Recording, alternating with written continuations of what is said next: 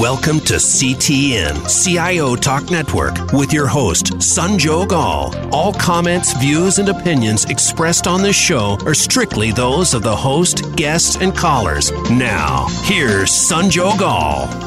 Hello and welcome to this segment on CTN. To learn more, please visit ciotalknetwork.com. And the topic for today is steps to digital-enabled contract lifecycle management. And I have with me Peggy Barber, who's the Americas CEO and the General Counsel for the International Association of Contract and Commercial Management, that is IACCM. Hi, Peggy. How are you? Great. Thank you. And it's a pleasure to be here. Definitely. And we'll also be joined shortly by Saugat Dutta, who's the CIO for TVS Supply Chain Solutions. But meanwhile, let's get started. Peggy, so just to set the stage, we have had discussions about contract management and contract lifecycle management also in the past, but it's been quite a few years. And now this new age of digital, things are changing fundamentally, whether you talk about how you work internally in a company or how you deal with your partners and ecosystem. And what has that done to the overall core systems, which could include these contract management and contract lifecycle management related business functions?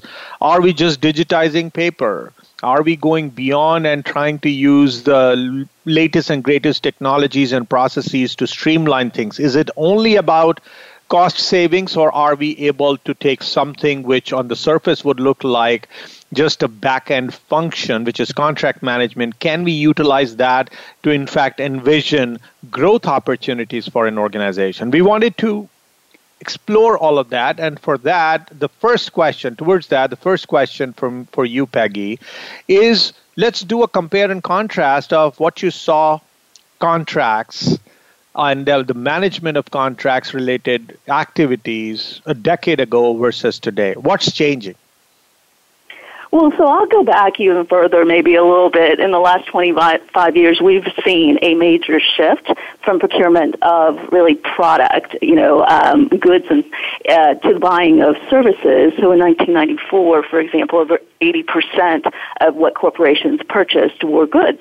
Fast forward to today, we see that over 55% of corporate purchases are of services. So the shift to services has accelerated in the past decade, definitely, with the increase in outsourcing, offshoring, and then the advent of cloud, right? Many traditional goods are now being provided as a service. Today, many organizations don't actually even own IT equipment. They buy cloud-based infrastructure services.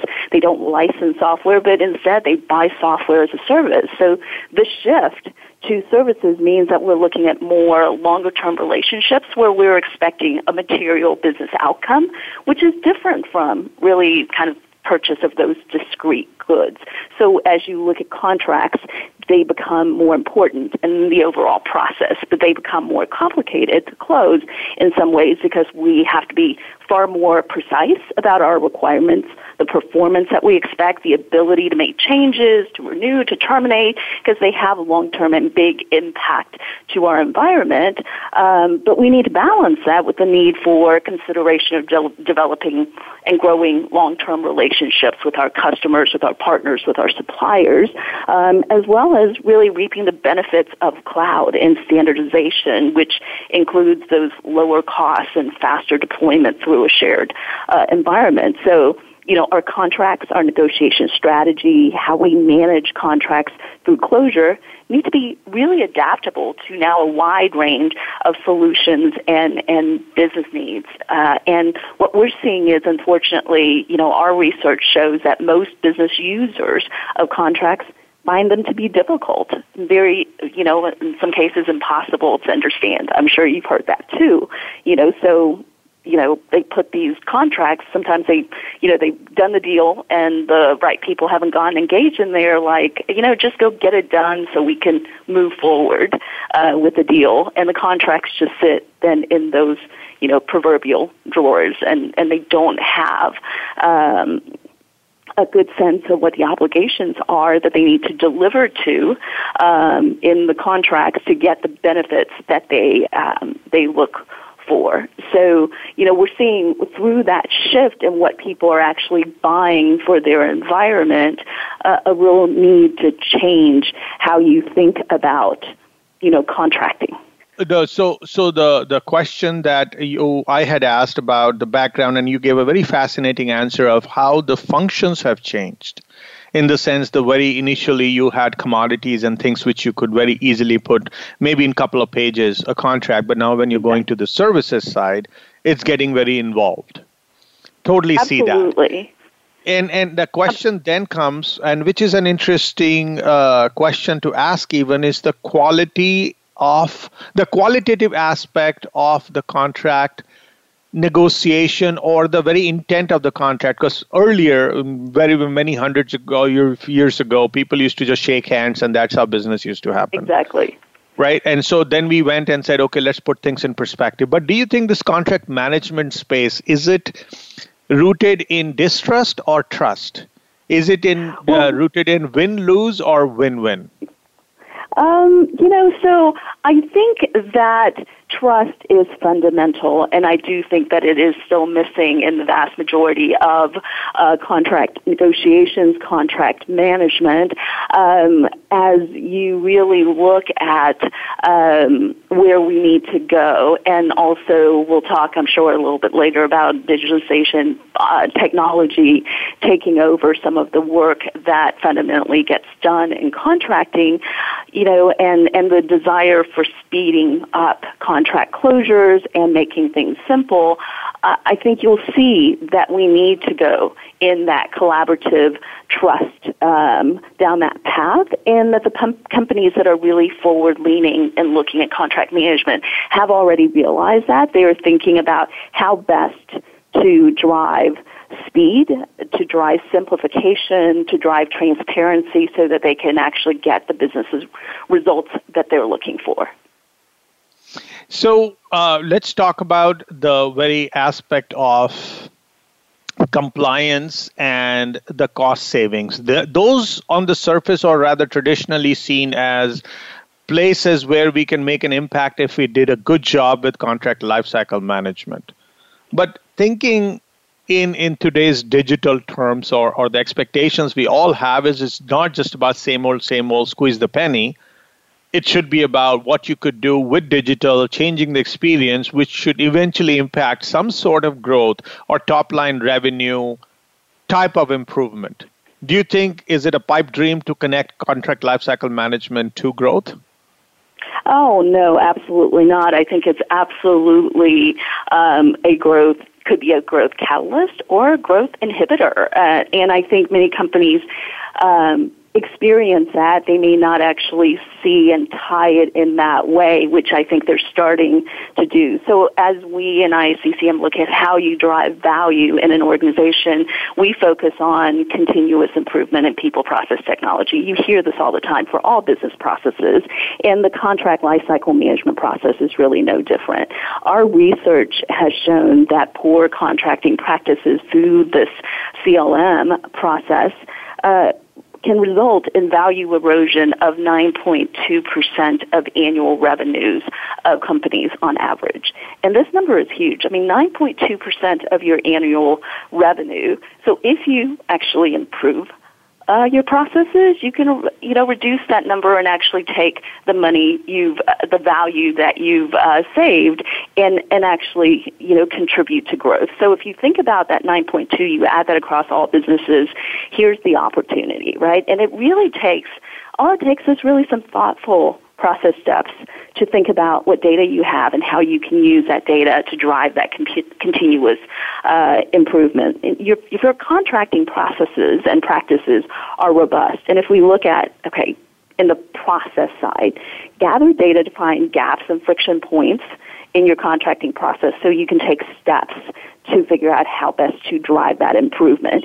And you're supporting the people that you have in their training, in increasing their contracting skills and competencies. And you're using, in order to get that data, really robust technology to help you do that. You can reduce that 9.2 value erosion, get more value out of your existing contracts, and actually spend more time pursuing, closing, delivering on new opportunities. So certainly, in my mind, CLM can certainly help a company grow significantly. And like I said, the opposite is true. If we take a look at the public sector as an example, we recently completed a cross-jurisdictional and corporate benchmarking of procurement and contracting practices. It was commissioned by the Canadian government based on research that we did with our global membership base of public and private sector organizations. What we found was that complex contracts with complex contract management was really not making the government an easy organization to do business with. And the result is that suppliers were just opting out of bidding on government procurement altogether because of the complexity, the red tape, whatever the case may be. And this is even before they go into that tender negotiation and management phase. In that case, the market growth and competition are stifled, your innovation stalls, and, value leaks, and everyone suffers in that environment. Okay, so we have Saugat, who has just joined us. Hey, Saugat Dutta is the individual who is the CIO of TVS Supply Chain Solutions. Hey, Saugat, how are you? Hey, hi, Sanjog. I'm fine, thanks. Great to have you. Yeah, so I think you must have just listened to the last response from Peggy about how CLM, Contract Lifecycle Management, if done well, could actually help you in growth. So let's see, since you're the CIO of an organization which I'm sure does a lot of contracts with a lot of different companies, tell us about your experience about or how your organization see contracts and their importance in the way you run business, in the way you grow business. So thanks, Sanjog, and thanks, Peggy. I heard the conversation. Those were very valid points that she did outline while she was mentioning. But as you have rightly mentioned, contracts have become very essential to bring in the transparency within the organization. So within our organization, we feel that, there were a lot of transparency which was missing earlier. It was skewed to a specific set of people, individuals, and then, it used to become a bit difficult. So with CLM coming in place, we have seen there has been a significant amount of transparency that has come into that organization. And also, there is a control that a CFO can make based on certain decisions that a CLM captures in terms of certain data points. So these are two things that I would like to add to what Peggy had mentioned, and that's about it. Okay, so that said, so coming back to you, Peggy, when we are trying to look at that erosion, which you mentioned, 9.2%, if I remember it correctly, could you attribute that to certain specific areas which were not tackled properly when contract lifecycle management was suboptimal? So I think we certainly have done research in the 10, and come up with 10 pitfalls to avoid in contracting that we have really put out there since, I think it's been out there since 2015. And some examples are things like are you negotiating over the right issues? Are you bringing people in, stakeholders, the negotiation teams, and the right people in at the right time? Is there proper handover when you've negotiated what you need to the people who actually need to deliver? Is there understanding and clarity of understanding of what is actually the outcome that's desired and what has been agreed to in terms of the requirements of what you need to do to get there? Is that being measured effectively during the post-contract process? And is the data that you're getting are you gathering the data in terms of performance, in terms of are you negotiating issues that really don't matter in the post-contract? Are you spending a lot of time doing that, which slows down your revenue, slows down your ability to bring right solutions into your environment? All of that slows down and either slows down the process of getting business done or erodes your ability to get to the actual outcome that you want, which contributes significantly to that 9.2% erosion. It's all the value you could get if you had it operating the way that it should. So, Saugat, when you have attempted, so I'm sure you did not just get started with contracts, but have you actively or intentionally gone after optimizing this process? Because you could keep it very paper-based and not, even if it's electronic, the workflow could be very ad hoc. Is that an area of focus when you're trying to streamline the business, and not just because you want to automate things and just like a typical IT function, but more so looking at it strategically because it has a direct impact on how quickly you get some contracts done, but also more importantly, how you create a win-win type of an environment among your partner ecosystem? Yeah. So, Sanjog, as you rightly mentioned, we are a supply chain consulting as well as a 3PL organization. So, for us, most of the OEMs, they outsource the business to us based on the fact that we would be having better negotiation power with some of the suppliers. The direct purchases and the indirect purchases that we do on behalf of our customers, those would be significant. So for us, it's all the more important to have a robust workflow in place. That is one thing. The second part of it is to gradually digitalize it. Having said that, today, if you ask me, we are still streamlining certain processes, integrating the complete procurement process as well as the finance process, and ensuring that, because over the last couple of years, we have been growing enormously. So a lot of disparate systems were being used. So first of all was to have one common ERP and one common financial accounting system. Once we laid the foundation, then we started focusing on our contract lifecycle management application, which would typically help us identify the loopholes and plug in those loopholes by getting the visibility of the direct as well as the indirect spend, and also improve the bottom line, because any money spent within our organization, and if we are able to save that, track that, save that, and then pass on the benefits at times to the customer, because some of the engagements that we have with our customers are typically skewed towards, a gain share model, wherein we take up the complete supply chain or the logistics for our customers, and then we try to optimize that. And one of the key aspects to optimizing it is through a smart contracting. So earlier, when we were doing this, and when the processes were manual and the systems, there were disparate systems, the same contract was existing with one of our sister concerns, the same contract was existing with the same vendor, different contracts were existing. So, we didn't have any visibility. Gradually, what we decided is to have one common ERP and then one common contract lifecycle management application that will help us integrate this whole thing, bring all the vendors. We did a project in that whole area to ensure that, some of these vendors and some of these contracts are getting consolidated, and then through this consolidation, we derive the significant benefits that we have to do. So that is how we have been doing it. And having said that, this is one of the areas or one of the business lines for us wherein we, do a buy and sell for some of our customers, the indirect purchases for some of our customers in US and Europe. We do some indirect purchases or indirect procurement on their behalf.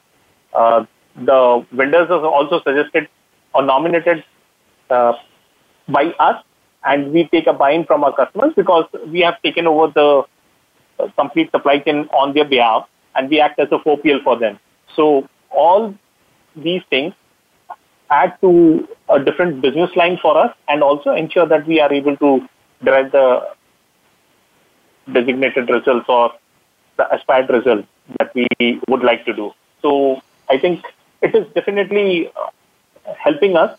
But having said that, it's a journey that we have taken, and we are expecting some significant return down the years from now.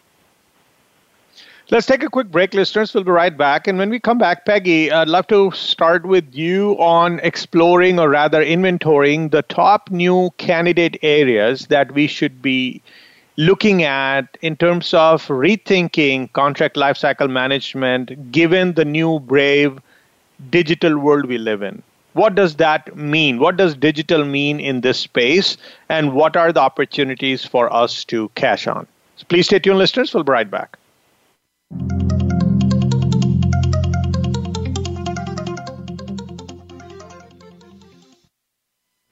Predict your company's future by creating it. Is your workforce able to connect, exchange ideas, and share brilliance simply and securely? Create tomorrow, today. Empower your people to innovate anytime and anywhere with secured BlackBerry Enterprise mobility management and document sharing solutions. To learn more, visit blackberry.com/enterprise. Patient-centered care requires a connected enterprise. Are you ready? If you're looking to scale your healthcare IT efforts, visit redmayne.com/health today. Whether it's to connect data from multiple partner solutions or developing software for unique needs, Redmayne can help. To find out how Redmayne can help your company deliver on the patient-centered care promise, visit redmayne.com/health or call 773-693-3919. Visit today. Your growing business needs a highly productive workforce, effectively communicating and collaborating without exposing corporate data to cyber attacks. Are you looking to balance security and workforce productivity? Move beyond short-term measures and securely scale your business with BlackBerry Enterprise Mobility Management Solutions. To learn more, please visit blackberry.com/enterprise.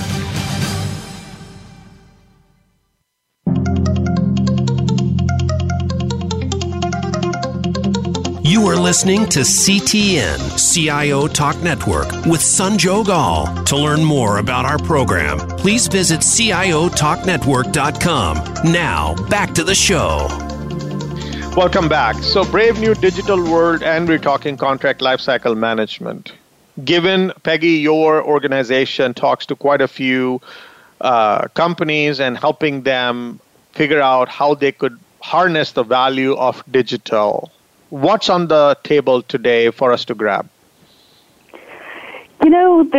There's a lot out there, and I think that, technology over the past really 10 years has exploded in the contracting space, and that's all because of, I think, a true recognition in the value of the underlying data that now resides in our contracts that can be used for a wide variety of business purposes within and outside of improving the contract lifecycle management space. So if you think about, what was just discussed in terms of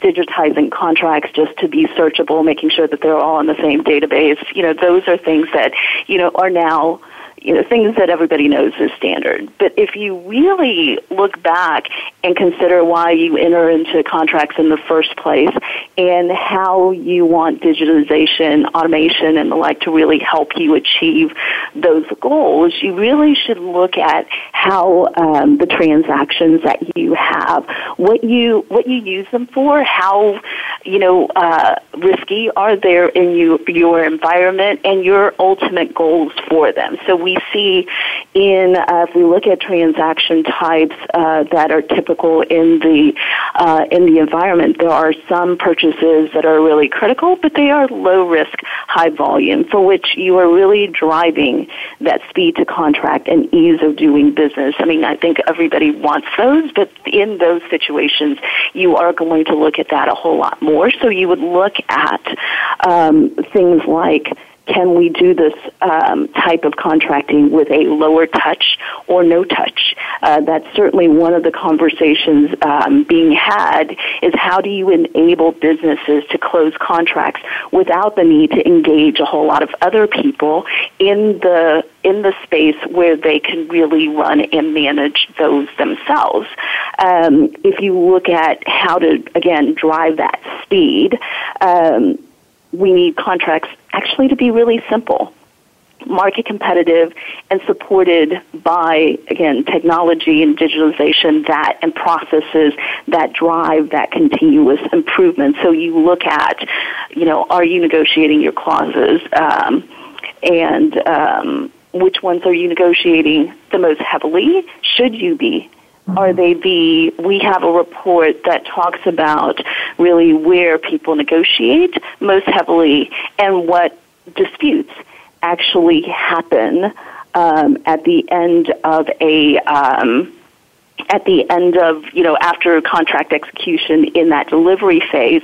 Are you matching those to see where you should be paying attention and spending your time up front in the negotiations? Are your templates, the best that they can be? Are they benchmark? Are they market competitive? So when you digitize, as you look at, digitizing your contracts, are you just turning them into electronic format that you can search, in which case they don't do as much for you as if you actually look at that data and use that to figure out where you should spend your time. And, I focus on the lower end part of the, kind of lower risk transactions, but simplification is something that you should want to do for your highly strategic transactions as well, because they drive clarity and enable those who actually manage the relationships long term to actually use contracts to achieve the intended outcome. As I mentioned before, many people who are actually in the delivery phase don't use contracts. They don't actually know what it says, in which case it's, we're spending a lot of time putting documents together that could really help the business. And so the question is how you actually structure those contracts to be simple, to be fit for purpose. And then, digitalization actually can help drive a lot more of the results that you're looking for. So, Saugat, when you look at, based on what Peggy mentioned as the areas where we could leverage digital to enhance value from contract lifecycle management, what additional opportunities for value creation have you been able to identify as you look at your business? Yeah. So, couple of points that I have.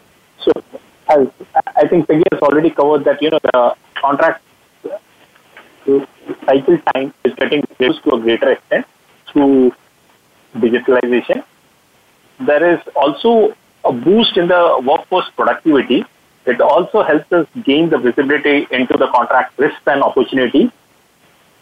It would also help us create more profitable agreements, because honestly, when it used to be lying across several documents, I have personally experienced that very few people miss out, where read the complete document, and most of the people rather miss out the most important thing that are mentioned in the contract, and which is mutually beneficial for both the supplier as well as the organization who is doing the contract with the supplier.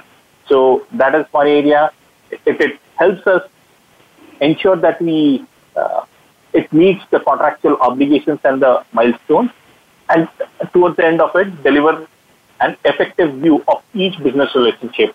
So these are some of the points that I think are critical, and through the implementation of technology or a tech-based or a smart contract, if I have to say that, through this, we can achieve some of these things very effectively. So, Peggy, when you are to look at one, you of course mentioned about the opportunities where it can really create value. But let's also then talk about the chronic areas which we have always struggled with when it comes to CLM. Which are those? And also, besides that, looking at the opportunity of what digital brings, what are some of those areas which we can fundamentally reset and rethink so that we get over those humps?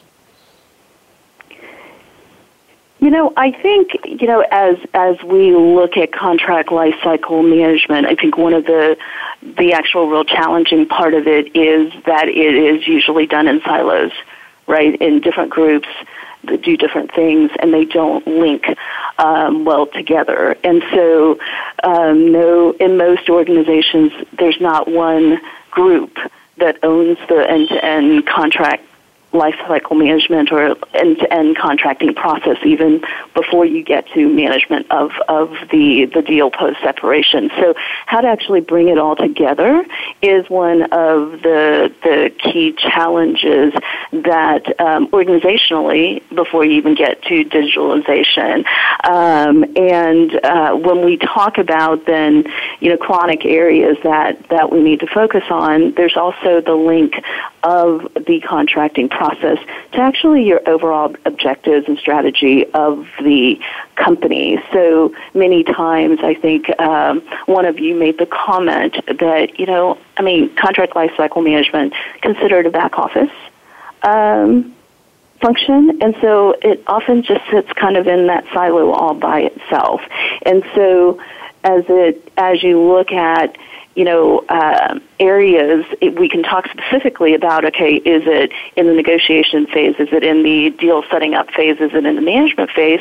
But one of the first things is, do the people who are in that process, do you know even who they all are, first of all? And do they understand what they do tie to the success of the business, the 9.2% and all of those, conceptually, do they understand that what they do matter significantly and contribute to that greater good?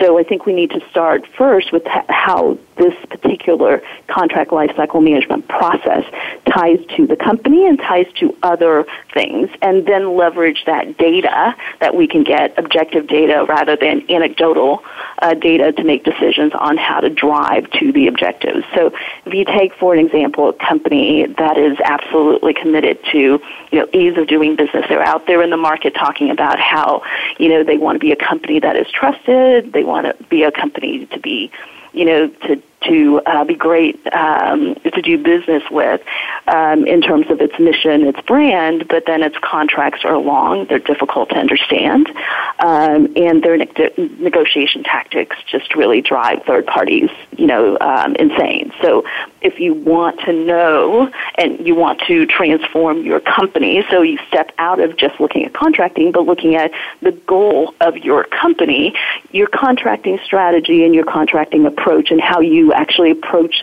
dealing with third parties should reflect that. And how you want to be perceived. It is not separate and independent, and will not be allowed to be going forward as we move more to that relationship role. So looking at, just at least a survey of, opinions of the third parties you deal with, your internal business teams, your teams that actually do contracting, and your legal functions, your procurement functions and the like, will give you a good idea of where you may have, again, gaps and friction points that need to be considered as a priority. Companies are different. Every company has a different set of concerns, but there are two that typically come up frequently. One is it takes too long to get things done, and the second one is the business objectives that we really intended to achieve were not were not achieved and why were they not achieved. So those are always the areas people are like, it takes too long and I didn't get what I want, right? So that's part of what you're trying to do. You really can't get to the right solution to address that unless you answer some really basic questions like, where are you seeing the delays? Is it the approval process, the negotiation process, the signature process? And if the delay is, let's say, in the negotiation process, are your team members using the wrong template? In which case, maybe the solution is a decision tree. Let's make it a simple decision tree. You can automate that, go in, put your deal in, and then it can help you direct you to the right template to use. Or you're negotiating the wrong issues or the same issues over and over. Maybe leveraging our research on top pitfalls to avoid, or our contracting principles, which intended to define kind of fair positions on frequently negotiated issues like liability, indemnity, ownership, audit, privacy, and the like that, are typically coming up.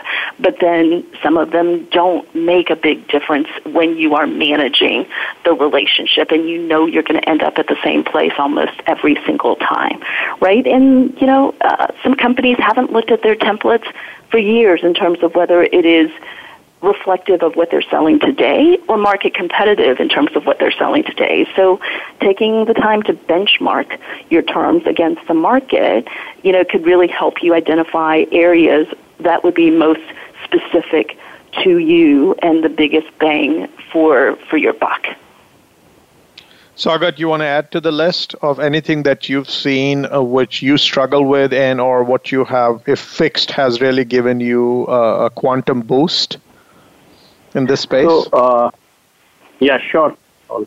So, in our organization, and I would say that most of the organizations which are into some of these smart contracting, so the end objective is to bring in simplification, standardization across the views, so that, with the help of, once we have the processes laid thoroughly, then it is just a matter of implementing the right application towards it. So these two things actually play a critical role, because most of the times we'll see that, the majority of the productive hours are gone in going through certain documents, overlooking some of the important clauses that are required for the contract, and towards the end of it, the regret as to why these points were missed out in this whole contracting. So for me, the simplification and the standardization are the key aspects wherein, a smart contracting would actually help bring in the efficiency.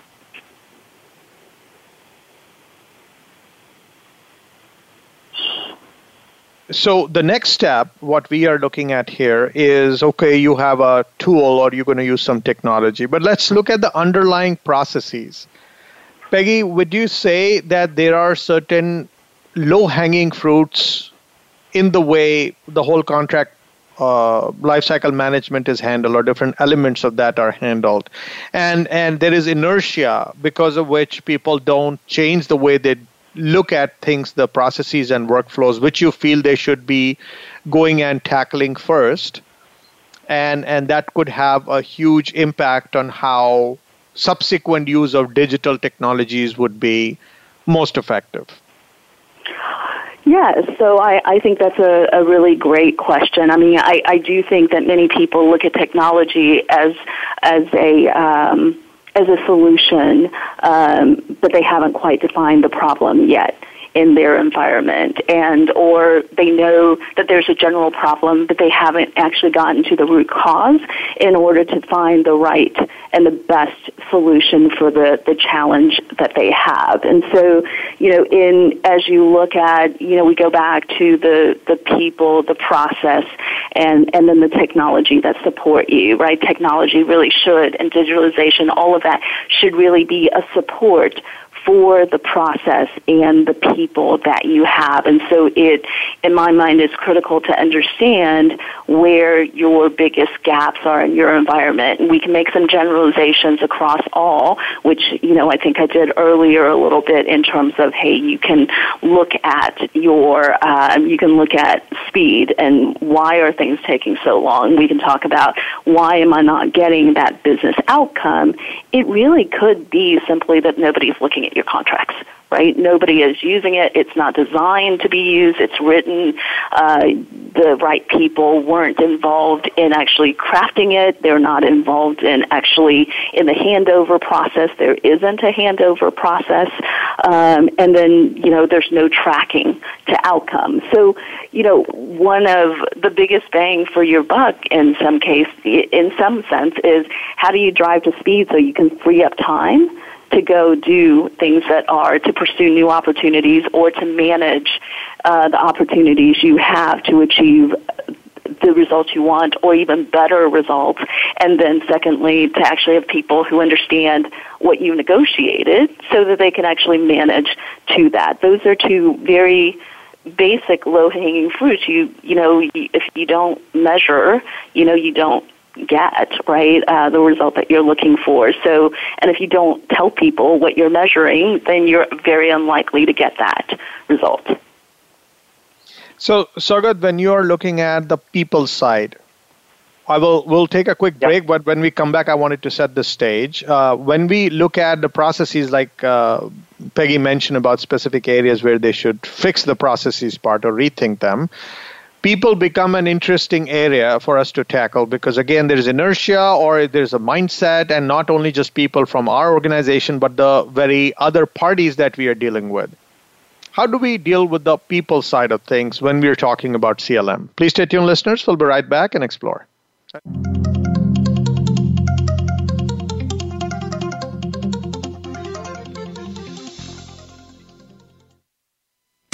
Predict your company's future by creating it. Is your workforce able to connect, exchange ideas, and share brilliance simply and securely? Create tomorrow, today.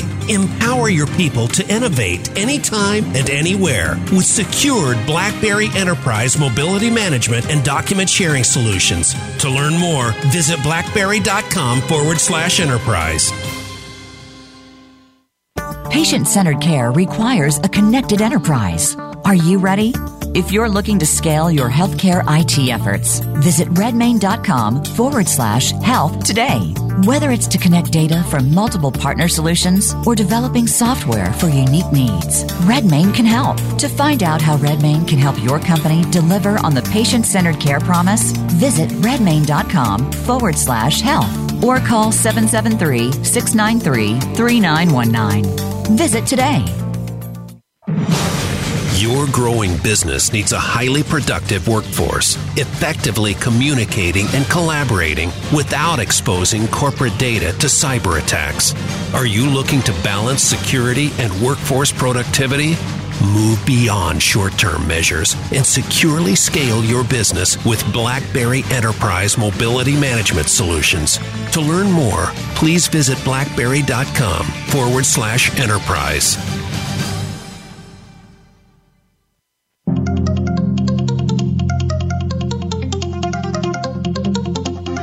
You are listening to CTN CIO Talk Network with Sanjog Aul. Now, back to the show. Welcome back to the show here, folks. So, Saugat, we did speak a little bit about the processes and where we have to rethink and reset, but all of that would, frankly, fall down on its face if our people were not on board and or are not keeping up with the enthusiasm and the focus they should have to fix this area in the interest of business, where the business needs to go. If there is anything not in alignment, then all of these efforts are just spinning our wheels.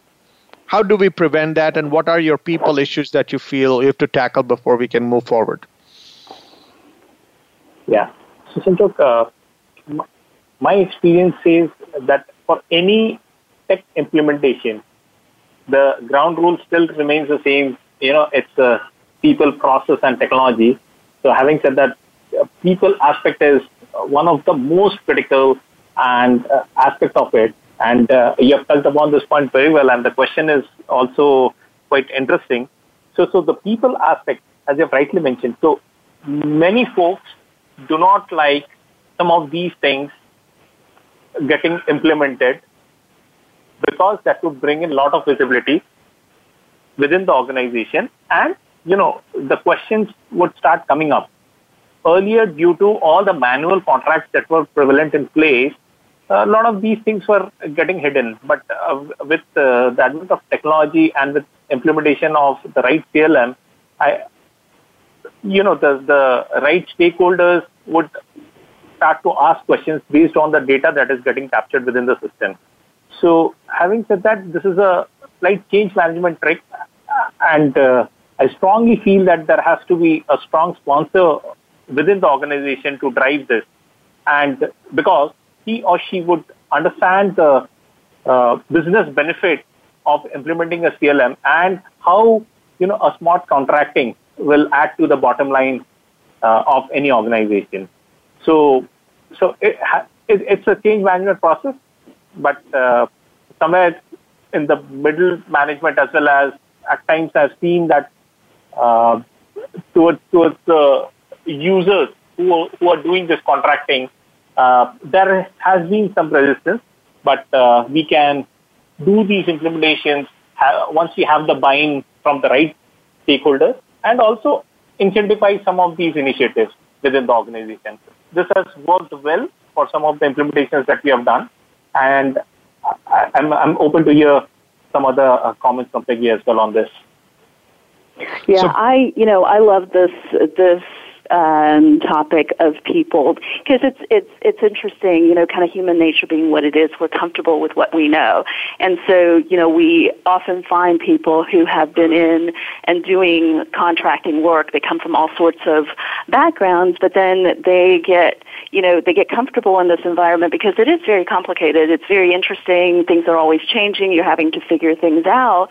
And sometimes people forget that just by working in an environment long enough to get comfortable, that means you're an expert in that environment. It doesn't actually mean that you're an expert in contracting or that what you're doing today will always be valued tomorrow. So one of the biggest challenges and complaints we hear are, again, things are slow. And why are they slow? Sometimes it's because we're used to doing the same things over and over. And as we look at the digital age, the reality is that repetitive activities will be replaced by automation. That is a fact. It is going to happen. So how do you support your people in that transition? First, to help them understand where automation will fit into their life, not necessarily replace everything that they do, but that they will actually benefit from what automation will bring to them because it will actually help them do their jobs better, more effectively, and actually turn them to work that will be more interesting. And if you think about just, what they need, what are the increasing skills, we are focusing a lot more on the soft side of the skills, the people, the organizational culture, the leadership and collaboration that is necessary. I think a couple of things. I think it's the Organization for Economic and Cooperation and Development is predicting that 40% of jobs will be eliminated based on automation. So we need to prepare people for that eventuality. They may be scared, but prepare them to be more comfortable with technology, to using technology. And then also, I think it's the World Economic Forum that calls out the need for people to be problem solvers and have collaboration skills. And those are things that if you're a good professional in this contracting space, you already have that. So it is just a matter of figuring out how to, especially as we move into a more digital, data-driven world and relationship-building world, those skills will become more important, and we need to support people in their journey in getting not only contracting skills, but those other skills and the ability to work with data, and they don't all have to be data scientists. They just have to be comfortable in trying to figure out and ask the right questions of what the data can get them. And so I think this whole helping people through this, there's a great future ahead. And it's just a matter of how to get them and get their hearts and minds there. I would just like that I think one of the most valid points that she has mentioned over here is to collaborate. So that is across the organization, across the levels. That is one of the key things which would play a critical role in this people aspect of it. If people start collaborating, half of the job is done.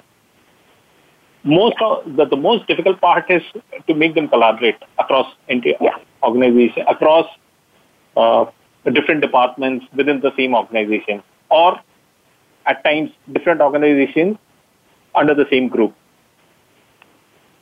And I think, it's really interesting that we have people who, because of the complexities of our internal environments, especially in large corporations or in government, know how to get things done. And they need to turn that thought into what I'm doing is actually, getting things done. Or am I doing it in a collaborative way? And then also turn that externally. And thinking about the benefits of collaborating and jointly achieving goals.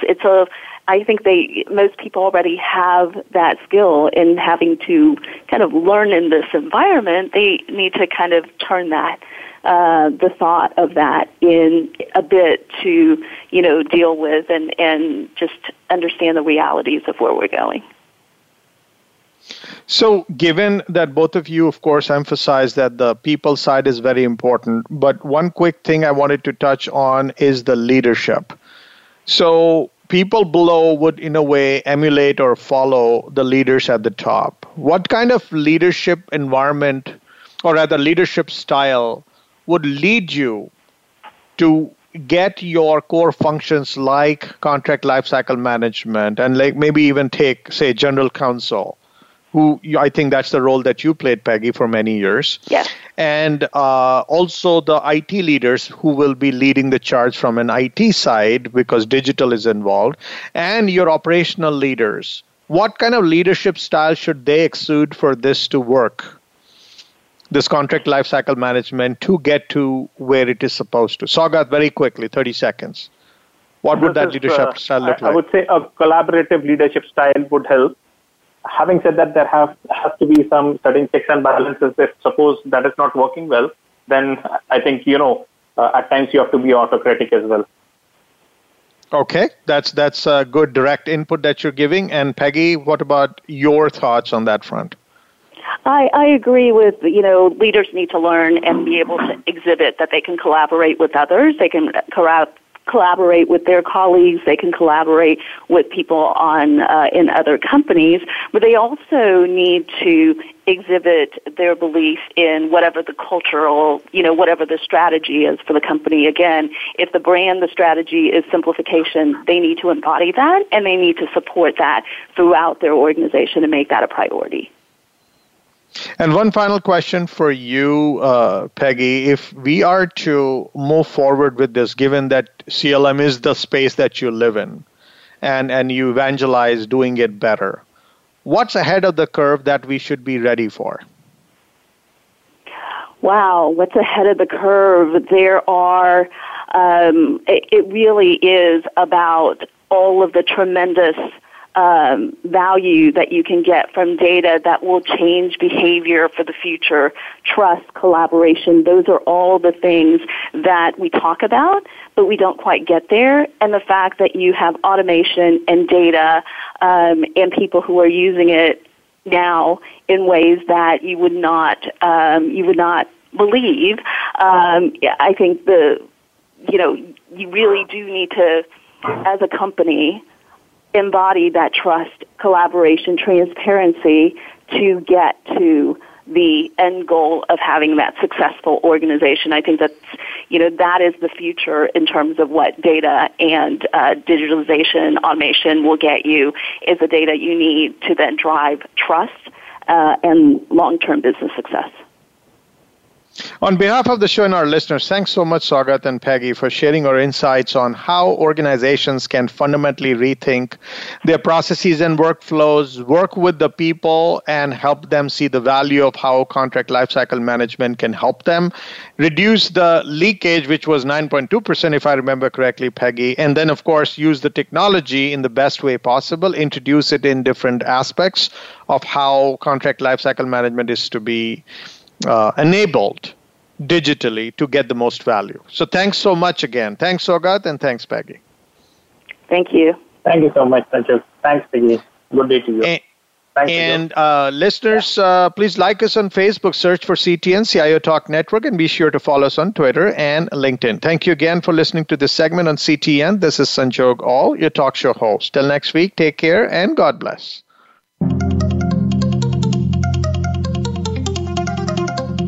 Thank you for tuning in to CTN, CIO Talk Network, with your host, Sanjog Aul. To learn more about our program or for show archives, comments, or questions, please visit CIOTalkNetwork.com. Thank you again for listening.